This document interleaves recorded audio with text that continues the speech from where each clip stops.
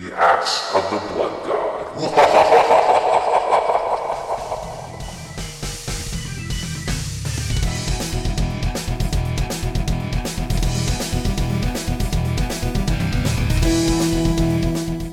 Welcome to another episode of Axe of the Blood God, US Gamer's official RPG podcast. I'm your host, Kat Bailey. With me, as always, my lovely co-host, Nadia Oxford. Hello, everybody, and shout out to the siren that went by my window right now. That siren has an impeccable sense of timing. It's it's like a very polite siren. It had to have an opinion about RPGs, same as us. Indeed. You're saying that you were wishing everybody well when we tried to record this earlier, but things aren't so well in Toronto, at least from a sports perspective. Yeah, well, the Leafs are out, but I'm hearing that there's a glimmer of hope. But I hear that every single year we're out. Like, okay, well, we lost the playoffs this year, but next year we're going to do really well because we have a great team and they're young and they're going to mature. And I've been hearing this story since I was 8. Like, it never stops. Me too. Well, now you're rooting for the San Jose Sharks, right? Yeah, I guess, sure. I mean, my team's out. Gotta root for someone. Yeah, I gotta root for somebody. But I meant to, speaking of soccer, I meant to be playing God of War last night. No, God of War isn't soccer, but I meant to be playing God of War last night, but instead I played FIFA for like several hours.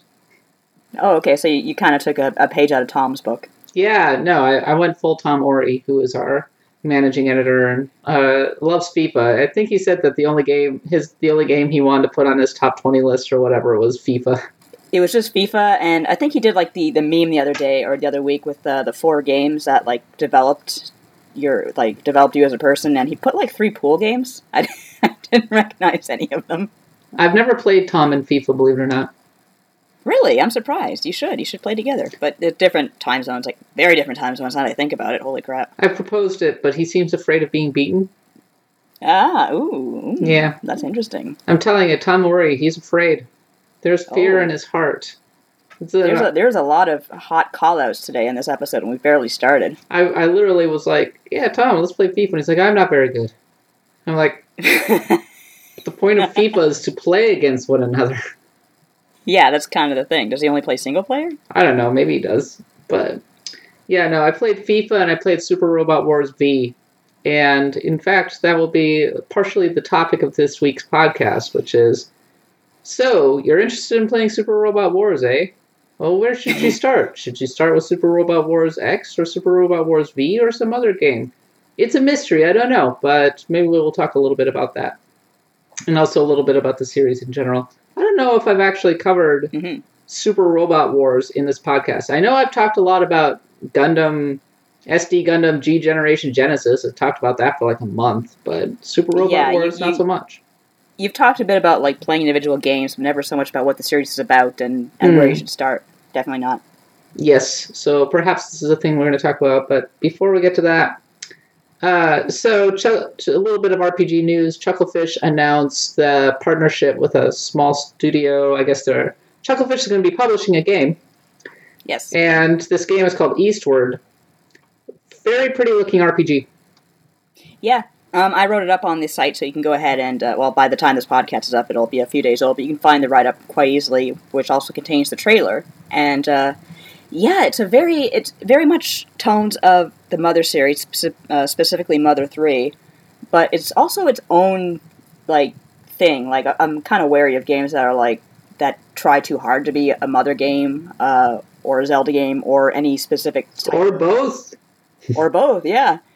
But no, it actually, the sprite work is incredible. Just if you watch the trailer, you can see how animated the characters are. That's barely like a couple of minutes of gameplay footage. It looks really, really nice. I'm really looking forward to it. Unfortunately, it's only PC and Mac. Chucklefish said that they are considering consoles, so everyone send prayers and send your energies, and hopefully that'll happen. I think that if it sells well enough, a port to everything is inevitable.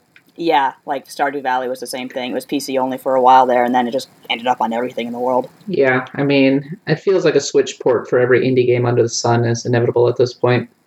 Yeah. And given the new president seems to be a fan of Golf Story, I think that bodes well for future indie RPGs on the Switch. I think Stardew Valley sold well over 1 million copies on the Switch. Yeah, I think I can't remember if it sold better on PC or Switch, but I think Switch was far and away the best console seller of all of them. Well, it helps that everybody likes playing on the Switch, and they just want to play games on the thing. I was going to say the attach rate on the Switch is extremely high. Which is really good. I wrote a whole thing about like why the game just works so well on the Switch. So if you haven't read that, by all means, go ahead and read that. Yeah, so I think that the Switch has actually become kind of my Steam machine.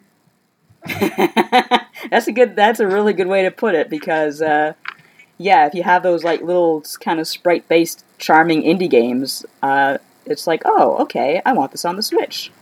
Yeah, I'm trying to catch up with a lot of games. Like I got Night in the Woods on it. Oh, did you play that yet?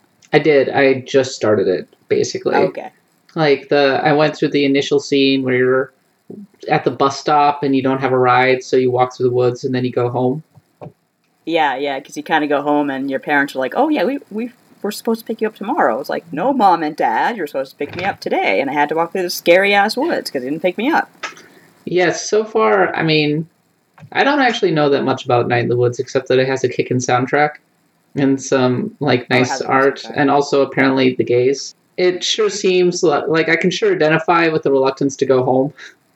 Oh, yeah. Yeah, I don't want to get all personal on this podcast, but there are the people who are, like, really, like, yay, I'm going to go home and I'm going to see my mom and dad, and I talk to my mom and dad all the time. And then there are people like me who are like, oh, I guess I better go home. I love my parents. They're great, but I am kind of glad I have my own life and I live over here with my husband and we have our own place. I cherish that a lot. Yes, I live halfway across the country and I have no intention of going back anytime soon. But to my earlier point, yeah, I expect that if Eastward is enough of a success, and based on its pedigree and the fact that it's already getting media coverage, I expect it will be. Assuming it's good. Just because you get media coverage doesn't mean that you're good. Doesn't mean that you're going to be a success if you're bad. I'm looking at you where the water tastes like wine. Ooh, yeah. I think hopefully we won't get another situation like that where, it's like, hey, we have 27 writers. Did you playtest the game? Oh, we forgot to do that. Whoops.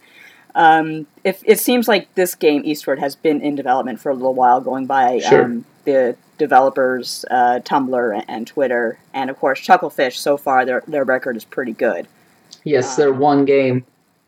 They're one game, yeah, but everything they do looks pretty charming. So I'm looking forward to more of their output.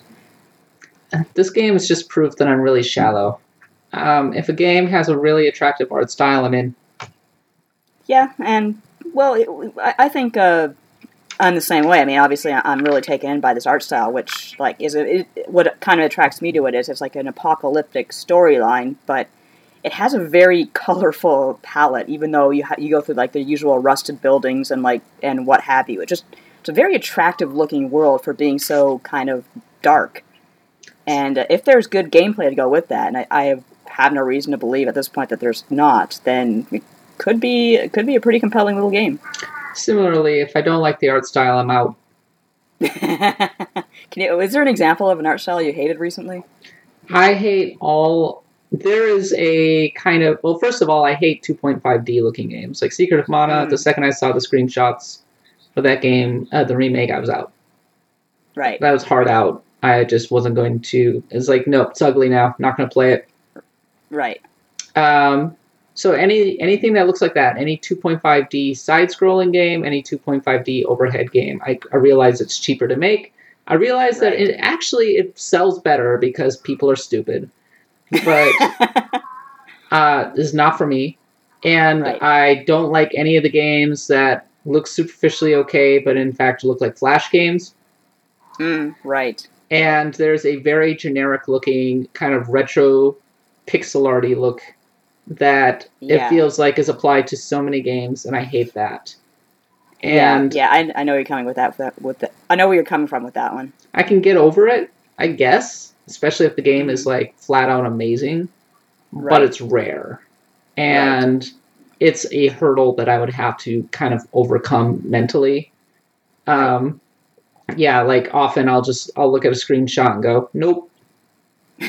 You just noping out. I'm noping right out, and maybe that's a really dismissive way of dealing with games and a really shallow way of dealing with games, but there are so many games out there that Right. if it's ugly, I mean, I don't care. I mean, I kind of miss the days of the 16-bit era where there was this like really distinct kind of sprite art. Like there were so many different distinct styles of sprite arts, and it felt like every studio had their own house style, and they were really pretty, to be honest. And now everything's become a lot more homogenized. Right. Although I guess if I went back in time, I'm sure people would say the same thing about like mascot-based platformers of the '90s. Mm-hmm. But I see where you're coming from. Although it's funny, I'll be talking a little bit later about Radiant Historia, which is not a pretty game in the least, but it's a game I'm enjoying very much, nevertheless. So Eastward, however, does have excellent art style, and that game, just the videos of that, just the announcement trailer of that was enough to set my soul on fire. So I'm in.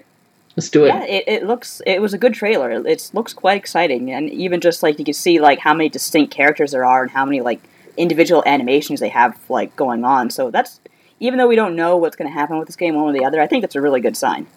Second thought is, I mean, right there in like the first paragraph, they go, "We really like Mother and we really like Legend of Zelda, so we made a game that's kind of like both." And I'm just like, can we like stop referencing old games when we're talking about these games? Like, why does I get it? Like you have a point of reference. You are like having a baseline. When you contextualize it and say, yeah, basically we just made Harvest Moon again. People get that, right? And some design is timeless, and people want to play that. And people were hungering for a good Harvest Moon because the original Harvest Moon was so up its own ass. And are you talking about the SNES one? No, I'm talking about like DS. Like the DS ones were like, well, we've sure run this formula into the ground. Let's have horrible touchscreen mechanics and also ugly graphics. And let's try to put this thing out on a budget. Oh, Stardew Valley actually put a lot of care and love into their game and had good art style and didn't try to like put in all this crappy extra stuff, and also had like good exploration, and just went back to the core of what made Harvest Moon great. Oh, it ate our lunch. Great. It ate our lunch. It stole our lunch money and kicked us down. I mean, Natsume must be going, what the? God damn it!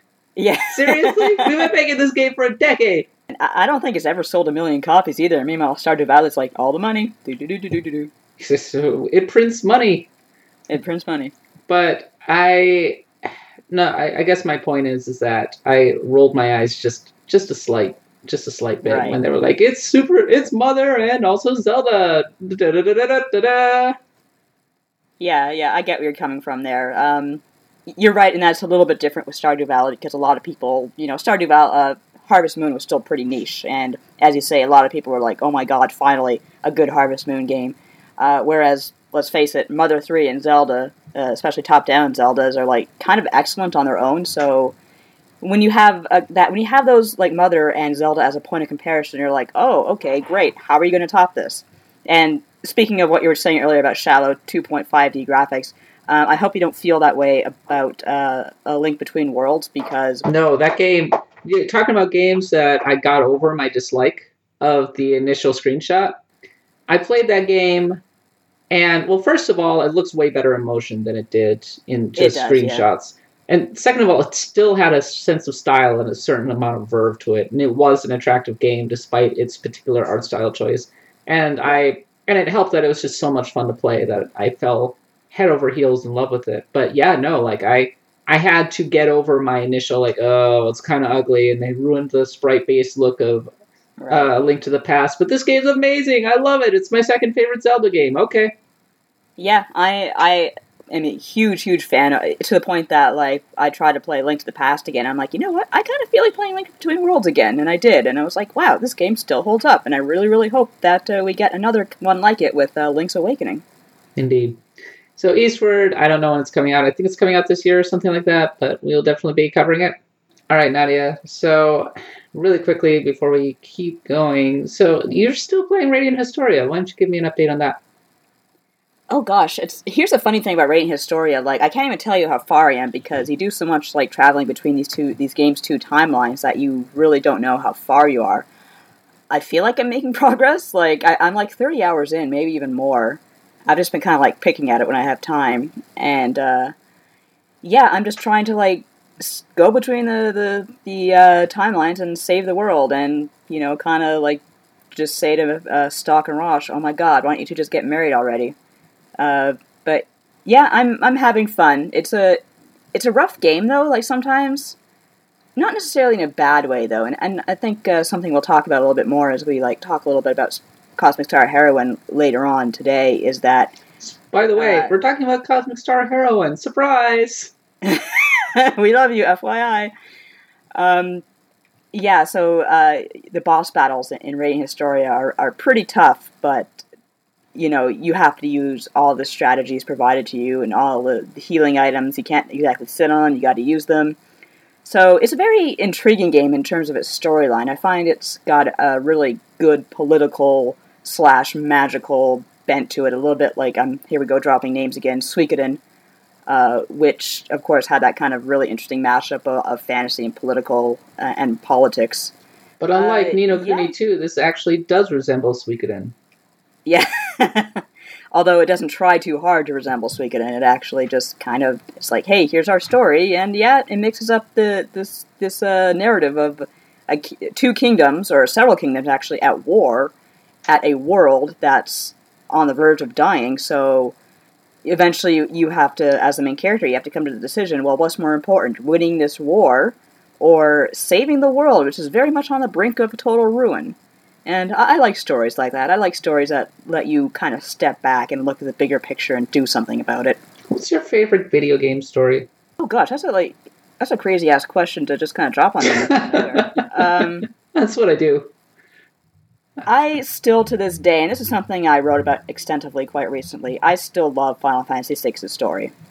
I think it just, even though the second half of the game isn't entirely like the most perfect game to play, I find the fact that you have an apocalypse that you have to fight out of to be really, really intriguing, and you start on such a depressing note in the second half of the game, and you have to work your way up for that, through that, and find your friends and learn and discover why the world is worth saving, why is it worth like fighting instead of just giving up and letting Kefka just destroy everything.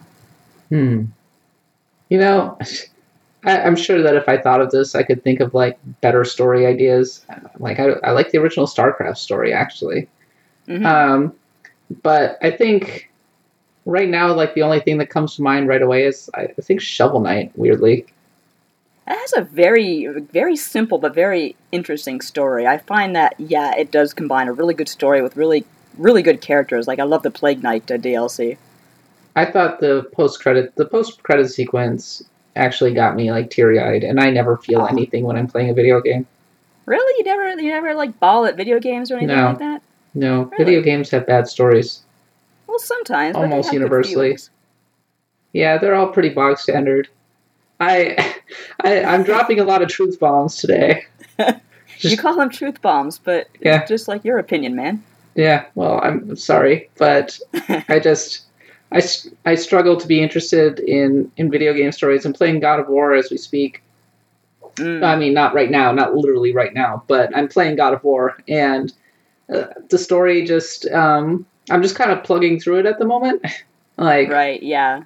I feel almost nothing while I'm playing it. I'm just playing it because I feel like I'm expected to play it, and I'm admiring it from kind of at a bit of a remove, I suppose you could say.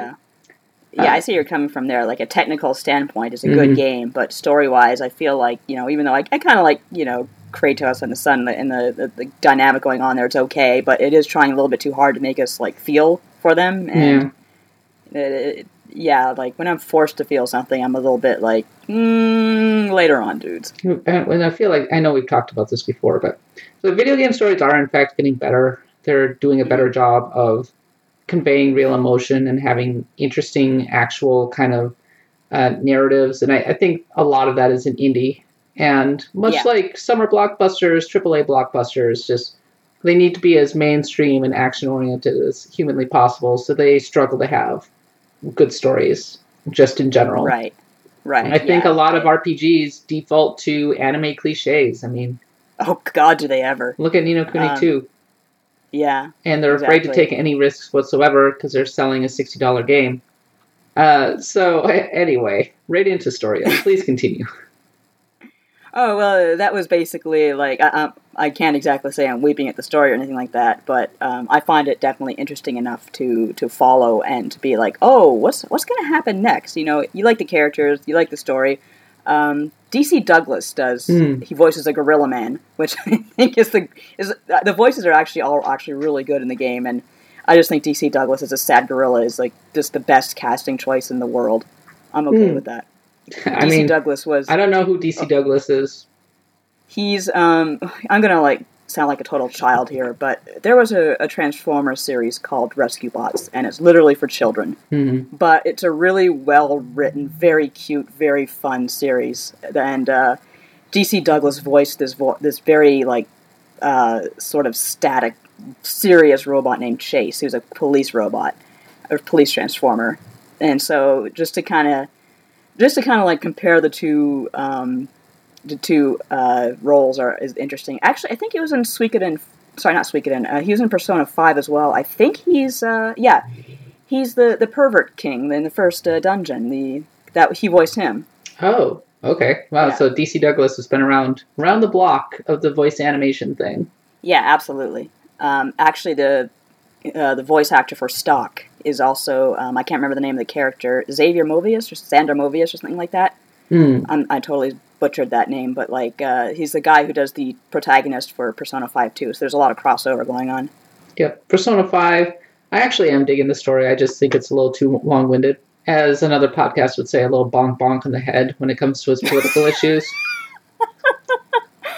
What the hell? That's a great term, bonk bonk in the head. Who came up with that one? Well, this is a reference to a Star Trek episode called Miri, where there are these kids who won't age until they're teenagers, and then when they hit when they become teenagers, they rapidly age and die immediately.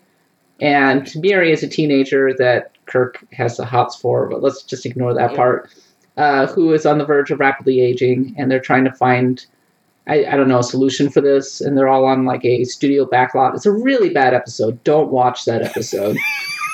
But there's a certain point where all the kids are going, bonk, bonk, bonk, bonk on the head, bonk, bonk. Yeah, so that's a thing. What were they bonking about? Forgive me, I don't know. But this podcast, Mission Log, which goes through every single episode, when they want to say that something is just really obvious and is really trying to push its message, it's spit bonk, bonk on the head. So okay, that's a very good term. I like that. Yes. So after that long-winded explanation, I will say that Persona 5 clearly has an agenda, and I think that's cool. And it wants to say things about Japanese society, and I think that's cool. And I think a lot of its messages are universal. And I think it's kind of a little bit about speaking truth to power, and that's actually fairly, in a way that actually feels like it resonates with the right now. Okay, you're gonna love this comparison, and everyone's just gonna laugh and laugh and laugh at this comparison. So please forgive me. It reminds me of The Wire. Oh, now there's an interesting comparison. And here's why. Every season of The Wire is about some, like, different issue. Like, one season's about schools. Another season's about unions. Another season is about the media. And it goes through each of them and basically says, here's what's wrong with this. And that is essentially what the quest lines from Persona 5 are. That is totally Persona 5, because you kind of solve one problem, then you move on to the next. It's like entering a totally different season. You haven't recruited Haru yet, have you? No, I don't know who that is. Yeah, you'll know when you see her, but that's a dungeon that also kind of resonates with the, as you say, the whole game is very bonk bonk on the head, but I can't exactly fault it because it's not like this game is making up problems. No. They are all very relevant, unfortunately. And it's obvious that the creator of Persona 5 is, like, legitimately upset and angry about everything that's happened since Fukushima. And I don't blame him. I lived there for 3 years. I mean, I saw their politics up close at least a little bit. And let's be perfectly honest, Japanese politics are really messed up. And there's a lot of stuff going on there. So the fact that they made a video game about this, and it's like a mainstream RPG, it's actually pretty remarkable. So I rescind a little bit of my all video game stories are bad comment. But so anyway, moving back, we always seem to go back to Persona. It's always about Persona. Radiant Historia. Any further thoughts? No, but I will definitely check in with you when I get closer to completing the game. Unless I'm. Do you think you're almost there? Do you think you're almost done? How many hours have you put into this thing? Like I said, I put in about 30, and it's like there's like over 280 like little kind of story nodes, and I've filled out like I think 180. And obviously, there's a lot of those nodes are just like side quests or like divergent quests or whatever. So I don't know how many are really vital to the main story and how many are just like, hey, go off on your own and have fun. I mean, there's some story quests that actually I really do want to go back and finish because, number one, it affects the ending you get. Number two, they seem really interesting. Like, there's this one with this soldier who's in love with this beast woman, quote-unquote, character who's basically a satyr. Like, she's like a goat person, I guess. And she obviously wants to be with him, but she's like, oh, we can't do it, like, and there's a history there, obviously, and I just kind of want to find out what the story is about that. I've always been kind of interested in the whole, sort of forbidden love angle. I'm just thinking of BoJack now. I never watched BoJack. I gotta watch it. BoJack definitely has a scene of a dog man having sex with a woman. That sounds about right for this day and age. That show, the thing that I respect the most about BoJack Horseman is that it's all in on its premise. Like, it takes all of your unasked questions and answers them, and you go, I don't know if I really wanted an answer to that question. Okay, I got to give it shout-outs for that. I got to give it props. BoJack's an amazing show. I love that show. It's so good, but it sure did make me a furry. Really. All right. So yeah, Radiant Historia gets the kind of the Nadia seal of approval so far, huh? Yeah, so far so good. I'll let you know if that changes.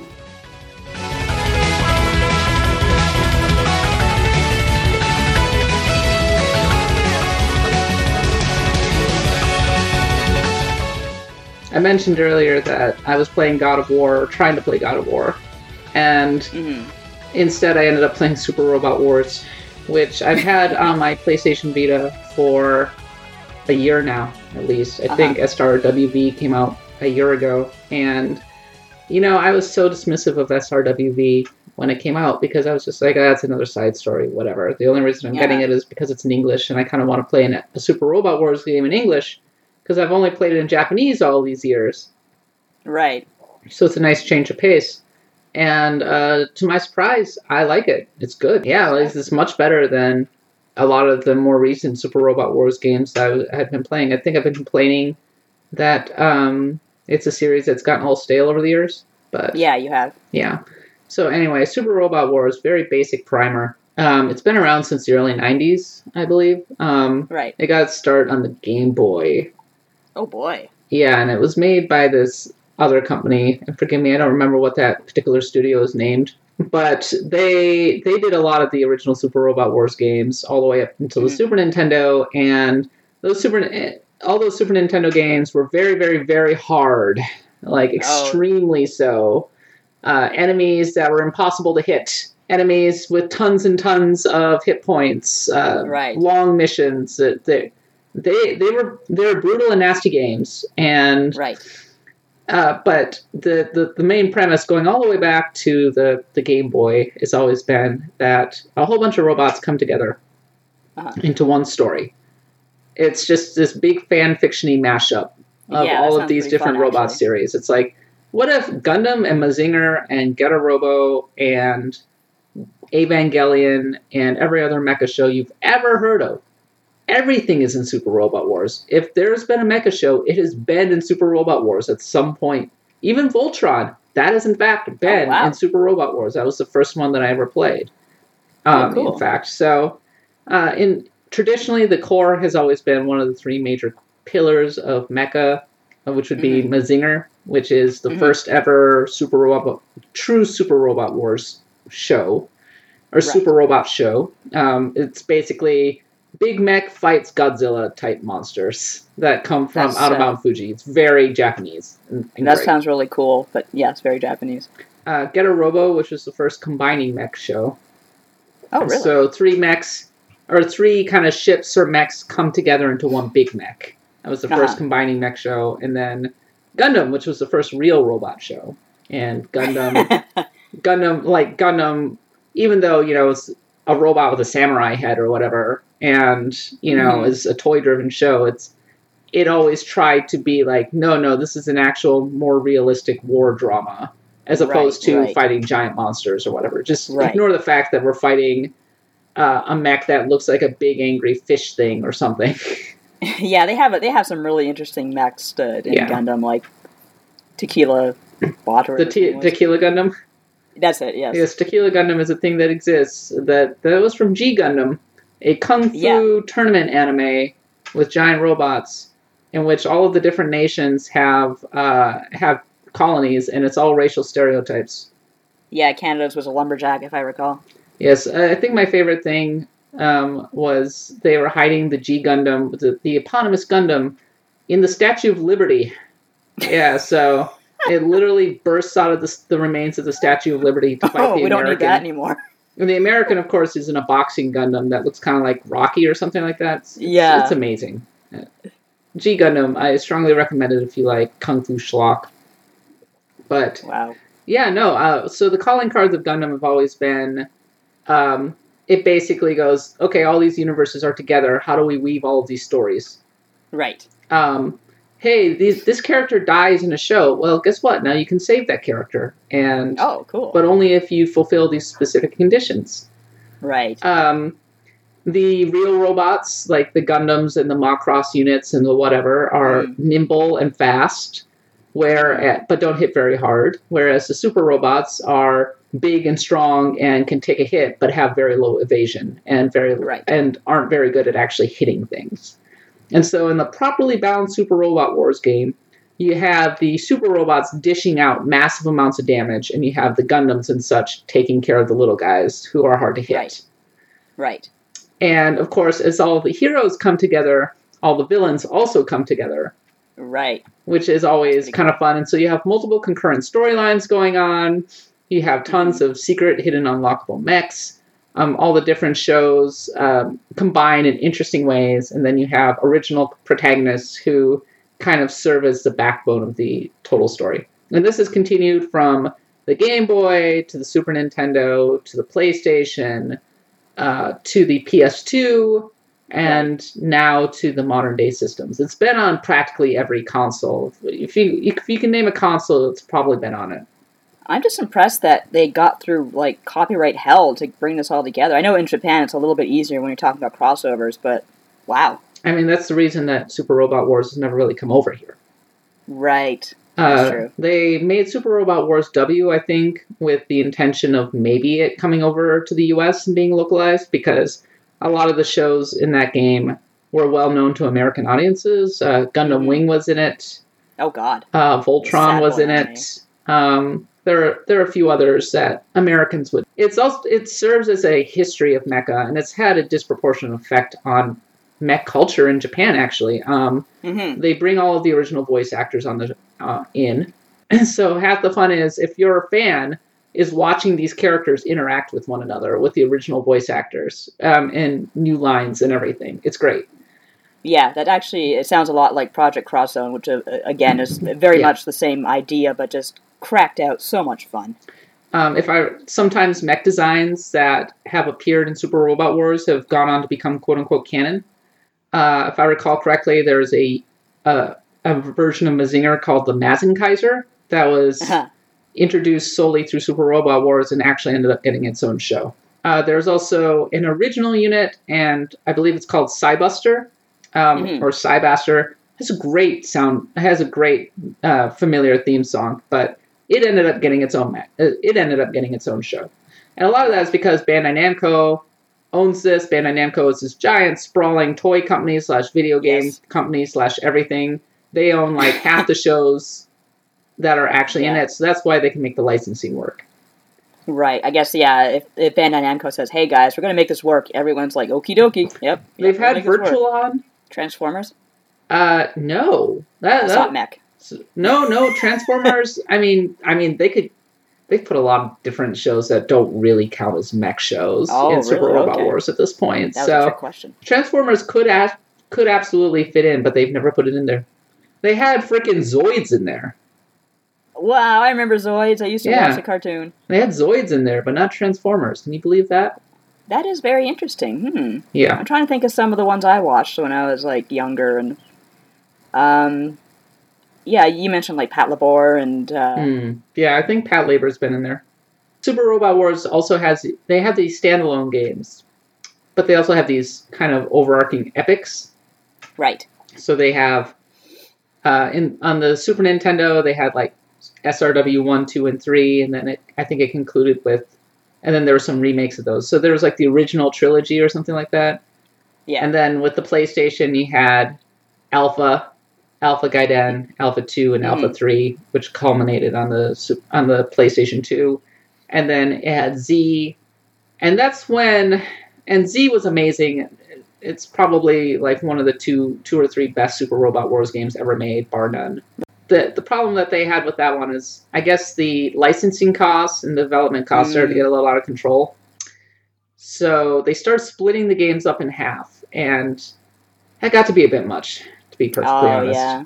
The other problem was, it's a small thing, but the icons in the map, they're just little head icons, and it didn't look particularly good on a TV because they just wanted to have it on the Vita, but then they also ported it to the PlayStation. Oh, right, yeah.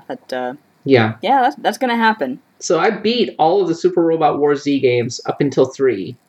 Mm-hmm. And by Z32 part Super Robot Wars Z3 Part 2, I had been using that same like number of mechs so many times that I was just sick of them. Right. There's only so many times that I could use that kind of collection of units. They take something on the order of like 60 to 70 hours to beat a piece. I can't do this. I cannot do this again. I can't do it, man. I can't go back in there. Another calling card of the series is it's pretty. Did I mention I'm shallow? Just a bit, but you know what? If you're talking about a game where giant robots are kicking the crap out of each other, you kind of want it to look cool. Every time I think about, and then I watch a trailer, and I'm back in. They have these cut-ins where they bring in original animation of the characters doing things or talking. And they're really, really, really big super attacks just look friggin' amazing. I'm sorry. They look great. That's one of the reasons they play it. They know how to snare you, Kat. They do. I put on the music, and the music is always very catchy, and that's something that I look for in a game. A catchy soundtrack. They have really pretty graphics, and I could watch this on freaking loop all day long, and I have. Oh, yeah, no kid. By the sounds of it, you have, and I was actually about to ask you, has there ever been, like, a Power Rangers in there? No, because that's different. Those aren't, no Sentai. Sentai is not a thing. It's like, Kamen Rider has actually had its own, like, the Sentai games have had their own mashup crossover stuff. Oh, really? Yes. Oh, I wonder if any of those have come west. Probably not. No. I like Kamen Rider and that kind of stuff, which is fine with me, because I'm not really into Sentai. I'm so-so. Power Rangers had a couple of good seasons. I had the biggest crush on Tommy when I was young. So. Me too. And you know who's... yeah. Everyone else. Yeah, everyone did. Tommy made me straight. So that should be the name of the episode. Tommy made me straight. Yeah. You know who the biggest Sentai fan on the staff is?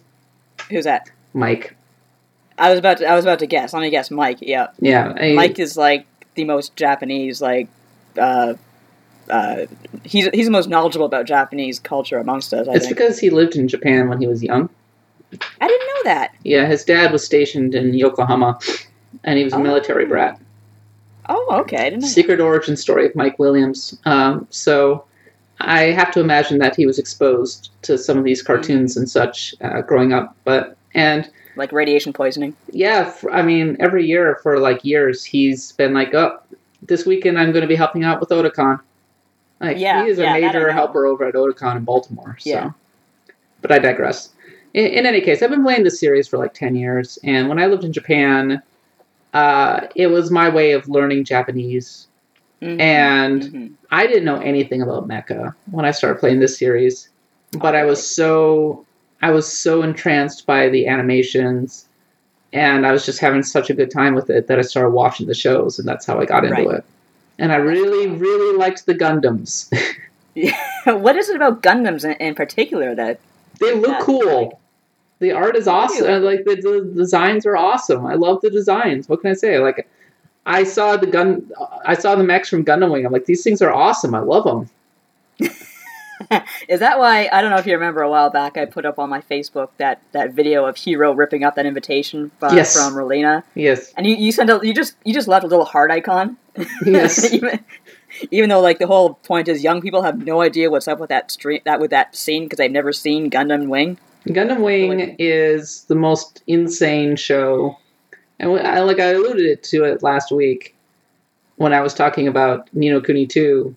Where Gundam Wing is basically like at the end of the show, they actually unite the world and disarm, and it's just like okay, fine, yeah, uniting the world with the power of Gundams. Why not? Okay.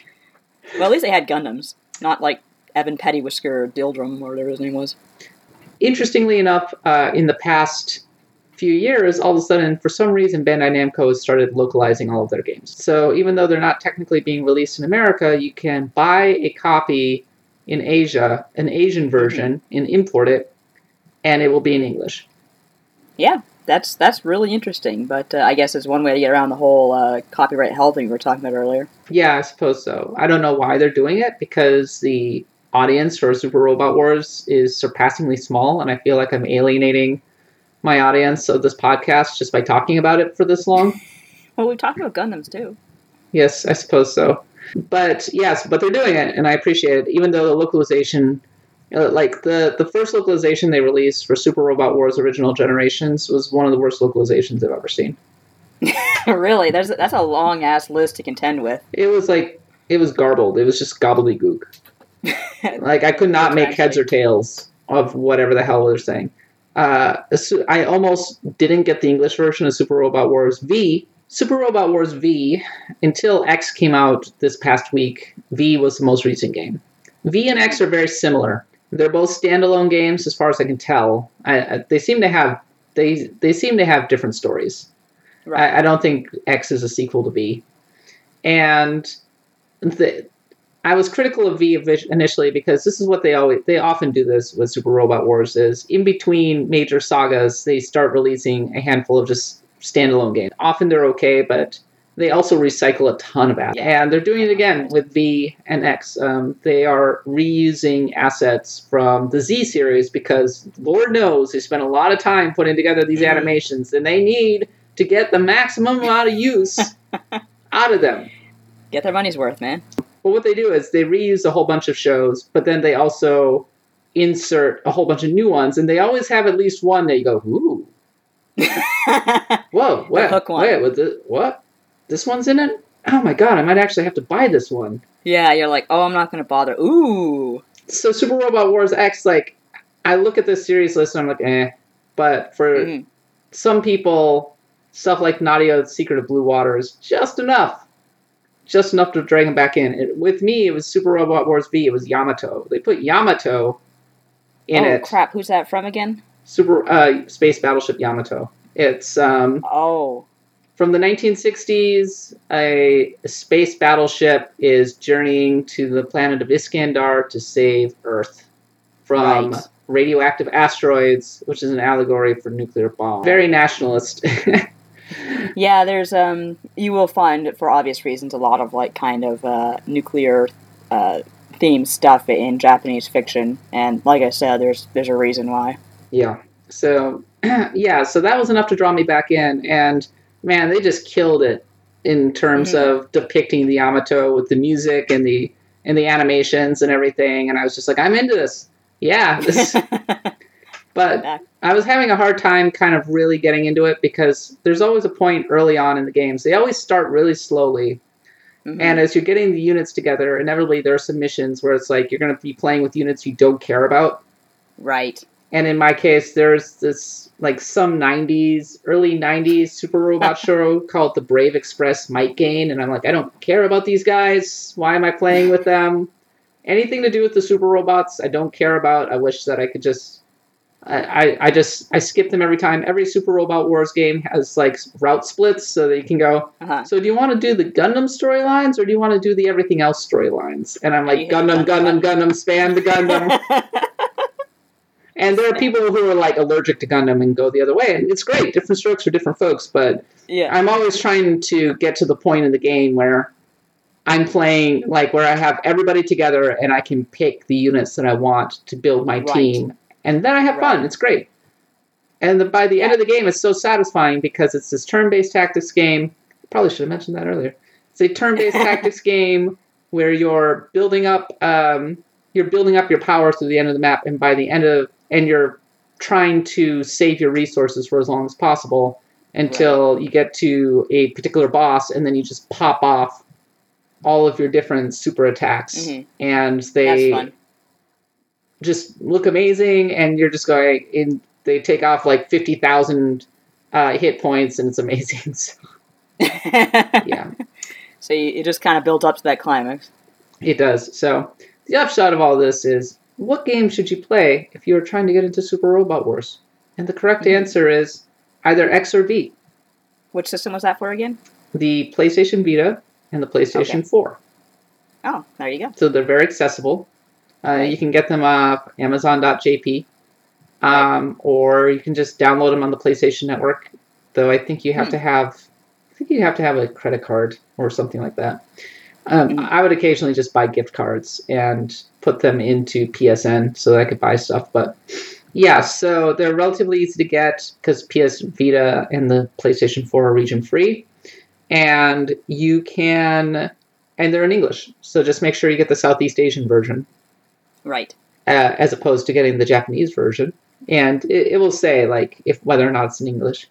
And those are the ones to play. And as for whether you should start with V, basically, if you are really into, like, the idea of playing with, say, Nadesco, Gundam 00, Full Metal Panic, Yamato 2199, Evangelion, there you go.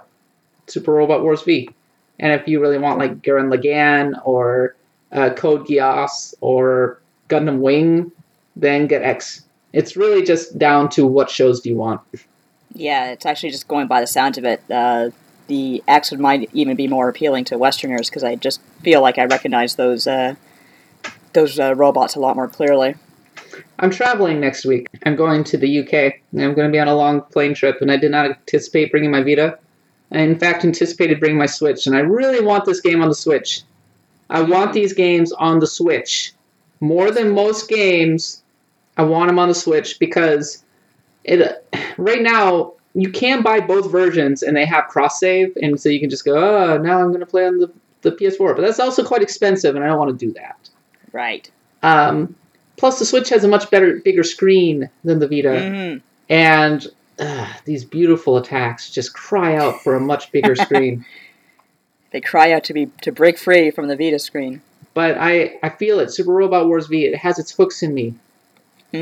I'm starting to like really get into it. I'm like, God damn it! I mean, because it's good. It's good. Like, it goes back to the isometric point of view rather than just the boring overhead map with some icons. Right. It has really good music. It has a lot of shows that I really like. It seems to move at a relatively good clip. It dramatically expands the robot customization element in the way that you acquire skills, because every unit has like unit-specific skills, and you can acquire them and you can attach them. It's actually quite deep. It's quite a deep RPG, all things considered. And you can do things like pilots have special like stats and abilities, and you can move pilots to different units, and so that's another reason I like it. It's not just a shallow, I'm just playing through this, whatever, like, the graphics are pretty. Like, I think I would have bounced off this game a long time ago if it were. Yeah. Like, but it's actually relatively, like, there's a lot to it. Right. All things considered. And I love all the secrets. I mean, there's so many secrets, so many secret missions that you can unlock. If you're a big fan of a particular show, like, it's so much fun to try and get the secret attacks or the secret units, and it's often like fairly difficult to do. I mean, if you go on, there's this wiki that covers like every Super Robot Wars game. So if you're looking for like help, I would strongly recommend going to it. It's called akurasu.net. And I'm just looking at the secret list for Super Robot Wars V, and I'm just like, Jesus Christ, this is huge. There's so much to do. Like, they have an entire flowchart of like secrets that you can unlock. That's how you know you're in some serious business, when they give you a flowchart. Yeah. I mean, realistically speaking, I mentioned that Super Robot Wars Z is probably one of the best ones. I've only played half that game because I finished it. I played through it in its entirety. There's an entire second route that you can play through that is basically half of the game. And I had a blast with both routes. It was a lot of fun. It was a great game. It's just, and I've always meant to kind of go back and play through the other route. But I'm also a busy lady. Yeah, you very much are. Although, I guess you should bring both your Switch and your Vita, and hopefully not lose them both at the same time. Man, that is the darkest timeline. That is the total darkest timeline. I'm sorry, knock on wood. Yeah, no, I'm going to bring my Switch and my Vita, and I guarantee that I will only end up playing one game, and I guarantee that I'll bring my Vita and end up playing SRWV for the entire trip, and not even look at my Switch. And then go, poor Switch. Oh, well, okay. Well, that was a complete waste of time to bring with me. Just kind of lug around. Do you have a carrying case for it at least? I have a carrying case for mine. I totally do. Yeah. Alright, so if you have any questions about Super Robot Wars V, you can find me on Twitter at _CapBot, or leave a message on the show notes.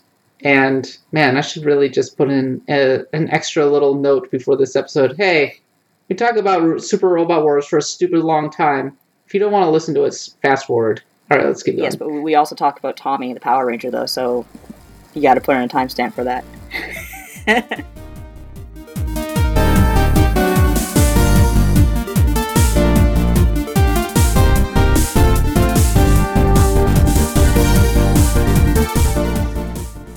Alright, Nadia, we're like an hour in, but I promised, goddammit, that we were going to wrap up Cosmic Star Heroine.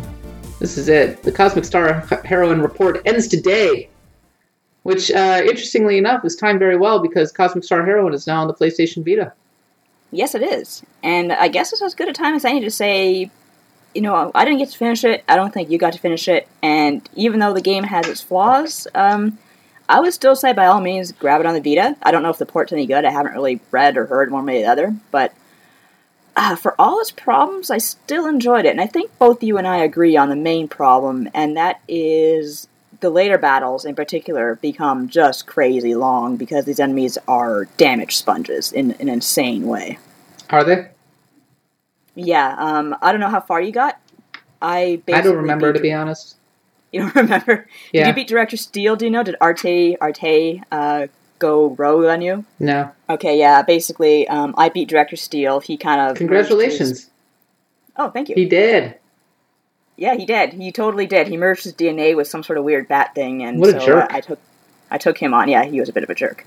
And then Arte kind of grabbed I can't remember what it was called, the Luminous device, and they say she's controlled by it, and that's why she betrayed us, but the point is she's not in my party anymore, and she has gone rogue, and oh my gosh. I haven't had a chance to finish it. What did you think of it ultimately? Like I said, I would easily recommend it, but I feel like it could really, really benefit from some tweaks. Number one, like we've talked about the damage sponge enemies. One of the reasons I brought Radiant Historia a little while back is because, yes, that is a game with enemies that are very, very much damage sponges, but it's also a game where the strategies you use against these enemies actually matter. I feel like no matter what party makeup I have in Cosmic Star Heroine, these battles still are a slog. Whereas in a game like Radiant Historia, how you use your buffs, how you use your debuffs, what party members you use, that matters a lot.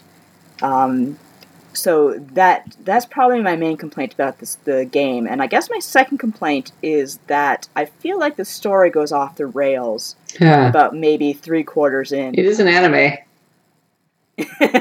Would you say it's kind of anime? I mean, just a little bit. A little bit. And, I mean, I don't want to imply that I didn't like the characters, because I really did I do like the characters. I feel like they have some interesting quirks. Like, I like the fact that there's a ghost lawyer who comes from a species where they die once and they're reborn as, like, protoplasms in suits. I think that's really, really neat. I like the fact that there's an insect who's not like a typical hive mind, Hail the Mother bee or whatever, like, brainless schlub, which you usually get in sci-fi. He's actually got his own personality and his own, like, concerns and what have you, even though he is very close to his hive. I kind of like Finn, just because the fact that he's basically Alyssa's third cousin, just kind of existing in the background of the whole thing. So I do like the characters. I do think I visited some interesting locales. I just feel like maybe not enough was done with the locales, and maybe there were too many characters, and even though, as I said, I didn't really find a really perfect party that made me click and say, okay, this is how I get through these battles quickly, this is how I get things done. I think the main problem, the reason why these battles are so long, is because of the hyper system. Which, yes, you do have characters who can fill up their hyper quite quickly, but a lot of them don't. Like, a lot of them you're looking at 3 to 4 turns, and then that's your chance to really go in for a big attack. And if you go in before then, you're just wasting your time. You're wasting this move that you have to, like, recharge to use again most of the time. So there are some issues with the balancing. There is some issues with the pacing. And I don't... If Robert Boyd is listening to this, hi. I'm honestly not trying to be mean. I did like Cosmic Star Heroine quite a bit, and especially for an indie game, I realized the time and the effort that goes into it, and a lot of the game is quite successful, and I did enjoy very much. But I feel like those points that I bring up kind of just drag it down a bit. And hopefully, if there is a Cosmic Star Heroine 2, and I really hope there is, you're able to address them in that upcoming game. I seriously doubt there will be a Cosmic Star Heroine 2. Really? Oh, yeah. I mean, well, first of all, they don't have much of a track record of really doing sequels. I mean, That's true. They made a sequel to the Penny Arcade game, but that was mostly to finish it up. And they just seem to like to do different things. And also, it seems like Cosmic Star Heroine almost killed Robert. Yeah, I seem to, like, really kind of take it out of him physically and spiritually. I mean, it was a very ambitious game, and yeah. I get the real sense that they feel like they bit off more than they could chew. Right. And, I mean, I mean, making indie games is pretty punishing. So, it is. But in terms of Cosmic Star Heroine, I suppose that some of what I will say is, from a positive standpoint, I think the graphics are generally very good. Yeah. I think that the little animated cutscenes in between that highlight a lot of the different characters, especially the dance scene near the beginning of the game, the concert scene, is excellent. It's a beautiful game. I would go as far as to say that while it doesn't match up to Suikoden quite, because Suikoden is one of the best 2D... Suikoden just has some really wonderful sprite-based flourishes, right? I mean... Yeah, absolutely. And Cosmic Star Heroine kind of does a similar thing, right? I think that the characters are all unique and fairly interesting. I think that the boss battles are relatively enjoyable, and I think that there's a good flow to the battles for the most part. Right. I think that the planets are all very interesting to look at. I like that they're like little secrets to have. I like that it is very straightforward in the way that it does things. I think it does a good job of explaining its mechanics for the most part, even though there are a lot of systems involved, and they're all pretty complicated, all things considered. Yeah, and it feels like sometimes they're not really utilized perfectly. Like I brought up the party composition earlier and how I just couldn't find a really good party that I loved. And yeah, to be fair, the game does kind of force you to use one character over the other for story purposes a lot of the time. But even when I had free reign, I was like, yeah, I can't really find a good party that makes me go through this game really makes me feel like I'm really sailing through this. Yeah. I think maybe the reason that I ultimately kind of bounced on this game is that I think it's a taste thing. I think that there are a lot of people who like very straightforward JRPGs with a minimal amount of customization. And this is kind of in the traditional spirit of the JRPG. Or I think of Final Fantasy IV, for example. It's right. Yeah, like you actually have more customization options than Final Fantasy IV in this game. But for the most part, like everything is unlocked fairly linearly. There are some items that you can equip that can change out the different skills and that kind of thing. That party building does in fact matter, but for the most part, like once I didn't have a lot of impetus to experiment. I felt like once I found my party, I felt pretty set. I suppose once new characters came in, I was like, oh, I want to try this character and see how they fit in, and like just try to change things up a little bit. But inevitably, I would always go back to the flow that I was most comfortable with. Right. And I think the game kind of encourages you to do that. Okay, yeah. One thing you didn't mention that actually I should mention as well is the music's fantastic. Oh yeah, the music is outstanding, for sure. Yeah. Like, that is a huge positive. And I kind of found myself rocking out to it on Spotify more than once. Yeah, same. Yeah. I am not ashamed to admit. And actually, just a quick divergence here is I think this Hyperduck is doing the music for Eastward too. Ooh, okay. So that should be cool. Oh, that's excellent. I'm really happy to hear that. So I think maybe one of the biggest turnoffs for me it was as you were going through a dungeon and you were fighting the battles, I always went through the same, basically, dial-a-combo. I call it. Okay, I would call it a dial-a-combo. I love that term, but yes, I know what you mean. Where I know exactly what I'm going to do every single time, and it's not like I suppose I like RPGs where if I get into an encounter, I can end the encounter really fast. Like in Chrono Trigger, I get into an encounter, I do, one dual tech, and boom, everybody's dead. Right? Right. Or maybe it's a little more involved in that. Maybe like in Persona, you'll run into an enemy and you go, oh, this combination of enemies. Well, if I do this, okay, they're dead really fast. Yeah. Right? Exactly. And if you don't do it right, you can end up getting really screwed up and die. But for the most part, once you figure out the secret, boom, they're gone. There's more variance, I think, in the enemies of Persona and Chrono Trigger and a lot of these other games, so you have to really think about like how you approach them. Whereas in Cosmic Star Heroine, I can just do the same thing over and over and over again, and inevitably I will always win. Yes, some enemies have different weaknesses, different strengths and different weaknesses, but really, what it just means is that one party member will do a lot more damage than another. One thing that does kind of bother me about Cosmic Star Heroine, and again bringing up Radiant Historia just because it's on my mind. Even though it's a game that doesn't have random encounters, it's really hard to avoid encounters that are there. Whereas a game like Radiant Historia, if you don't feel like battling your 50 millionth goblin, you can whack him with your sword and run past without a problem. Whereas Cosmic Star Heroine, as you said, these battles can be quite long, and you're pulled into, I'd say, like 98% of them. Yeah, so that's one of the disadvantages of having the enemies right there on the screen. Kind of Chrono Trigger style, is that you can end up being drawn in without wanting to. Yeah. Although even Chrono Trigger had, especially as you get more familiar with the game, it has encounters that you absolutely can't avoid, but it does have some that you can. And Cosmic Star Heroine, I don't think the ratio for that, like avoidable battles versus battles that you get pulled into, is very good. This is what I'll say. I think I would have finished it if I were playing on a handheld system. So there you have that Vita release to pop, I suppose. Nah, I'm waiting for the Switch version. Yeah, I'll be honest. I would prefer it on Switch, and it might happen. I think we talked about that, didn't we? They're considering it. Yeah, I think they said that it was more or less going to happen, probably. Yeah, more or less going to happen, probably. Yeah. Yeah. That's a good way of putting it, but at this point, I can't imagine being an indie developer and not making a big effort to put your game on the Switch. So hurry before it gets full. Yeah, before the Switch fills. It's already almost too late. There's so many games coming out every week at this point.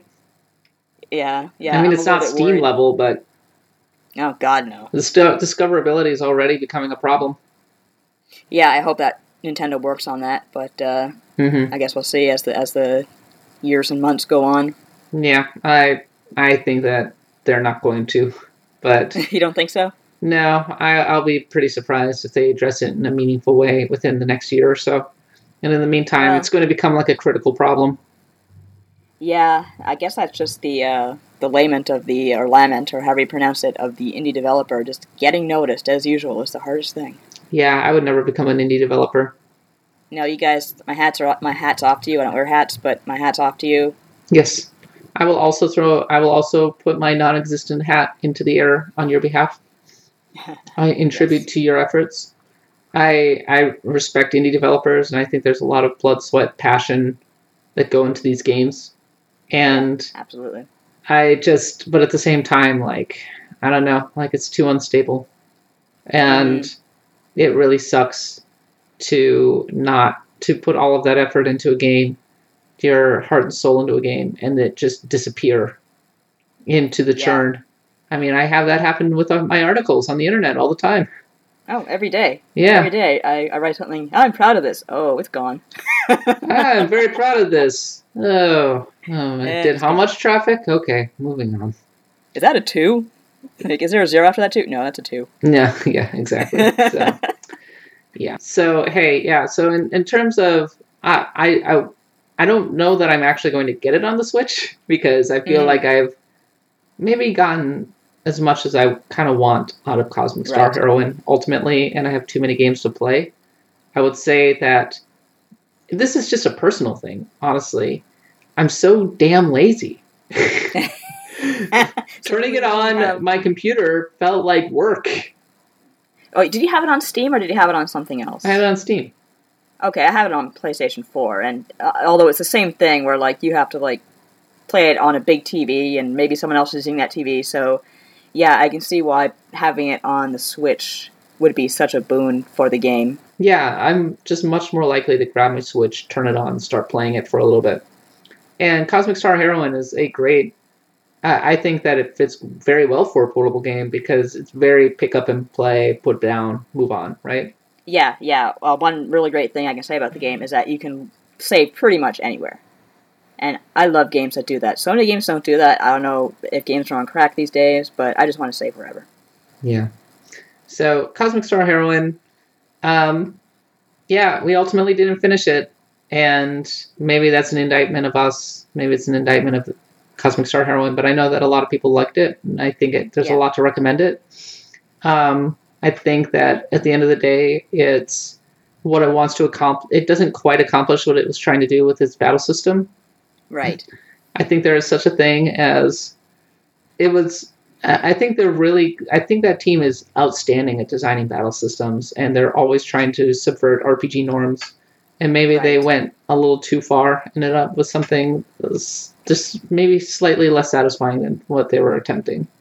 Right, but there's always, even if we don't get a Cosmic Star Heroine 2, there's always next time. Admittedly, supposedly if you play it on Secret Agent, which is the highest difficulty level, apparently that's apparently when it really sings. Right. Okay. I can definitely see that. So if you want to lose in every single random encounter, that's the way to go, right? Yeah, that's why. Like overall, like even though I didn't finish it, I would still recommend it. Mm-hmm. I still had a good time with it. It is quite short. I feel like I was very close to the end, and I clocked maybe 12 hours. Oh yeah, it's quite a short game. I think that is another thing to recommend about it. You're not going to put a ton of time into it, so... Yeah, and as you say, it's a very straightforward RPG, other than the battle system gets a little bit too complicated for its own good, but I'll tell you this much. Complication is not the word that I was... I think complicated battle systems are not a bad thing. I think it's just... I think the repetition ends up bringing it down. Right, maybe... sorry, the word maybe I meant to use was a little over-ambitious, like a little too... A little too ambitious for what it accomplishes. I don't even know about that. I think that what it's trying to accomplish is, I don't know. I think it just has specific ideas about how to, say, approach the way abilities are reused. Right. Because the way it works is you use an ability, you've used its charge, and you need to, like, stop. And then you're trying to time out the abilities so that they work out together and it synergizes. But the natural result of that is that you do the cycle. You end up in the loop. And the loops get tiresome after a while. Yeah, especially since I was playing on like normal difficulty, but even with these enemies that had like, 14,000 hit points, I never really felt like I was in danger. No. It was just, as you say, like loop-de-loop. Yeah, I don't think I died very often in that game. But I was also basically playing on normal, so I wasn't playing on Secret Agent. So I was playing on probably the most accessible difficulty. Yeah. Yeah, so if you... I would recommend checking out some of the other Z-Boy games. And check out Cthulhu Saves the World. It's a pretty good one. I should really give that a try, yeah. Cthulhu Saves the World, I played that game for the first time, and I laughed. Mm-hmm. It was great. And actually, the first Penny Arcade game is also really good. Yeah, I heard great things about it. I never got to play it, though. Yeah, no, that one is much more Grandia. Mm-hmm. Kind of a combination of Grandia and Final Fantasy 13, and every encounter is bespoke and actually really interesting, and it does not have nearly the same repetition issues as Cosmic Star Heroine. Right. So if you can stand the Penny Arcade stuff, then you totally should check it out. All right, so that is the end of the Cosmic Star Heroine report. Boo boo boo! Yay, confetti! Yeah, we did it. I mean, we've managed to finish the other ones. So let's find another game that we should be playing, Nadia, and maybe this one we'll actually get through. Yeah, maybe. Heck. But, oh my gosh, Nadia, I'm not going to be here. No, you are not. You are going away. You are leaving us. Yep, I'm quitting. Okay, see ya. Yep, I'm going away forever. Very nice. So we're going to have a special guest taking over the podcast while I'm away, so please look forward to that. And, Axe of the Blood God is a U.S. Gamer podcast. You can find us on iTunes, Stitcher, wherever podcasts are sold. Make sure to subscribe to us, rate us, review us, drop us a line. If you like our podcast, we love to hear from you. It keeps us going on a weekly basis because, it does take work to actually make this thing. Mm-hmm. Follow us on Twitter at @the_catbot, Nadia at Nadia Oxford, and read all the stuff on the internet. We just see Avengers Infinity War just came out. Nadia, are you going to go see it? I'm seeing it on Sunday at Ass O'Clock because it was the only tickets I could get. Ass O'Clock? I love that. Is that like the midnight hour? It's like 10:30 p.m. No, I'm going to go see it on Sunday. I managed to basically crash another person's group. Oh, good job. Yeah, I was just like, oh, Avengers, you're going to go see Avengers? I'm so jealous. And they were like, why don't you come along? And I was like, I think I will invite myself. Thank you very much. You were supposed to say no. Oh, crap. Yeah, so... Yeah, I'm going to go see it on 3D IMAX at the Metreon on Sunday. It's going to be a lot of fun. Quick question. Can you view 3D movies? Because I can't really do it with putting my thing or putting the 3D glasses over my regular glasses. Once I have my contacts, which I kind of got to get new pairs. But what about you? You can see 3D without glasses, or? It's not ideal, but I can, in fact, put them over my glasses and have it work. Oh, okay. Yeah, 3D is my least favorite thing, and I wish we weren't going to a 3D showing, but I didn't get to choose this because my ticket is being covered, so. Oh, okay. Well, free ticket. Yeah, exactly. But, yeah, so I'm looking forward to that. We actually have a guide to the history of every major hero in Avengers Infinity War on the site. Just go check that out. I found the video game history is really interesting. Do you know that the Hulk's first video game was in fact an adventure game for the Apple II? Oh, really? Oh, yes, man, like a command-based action game. It's not something you would associate with the Hulk, would it? Is it? No, absolutely not. Would you type Hulk smash really fast? Basically, yeah.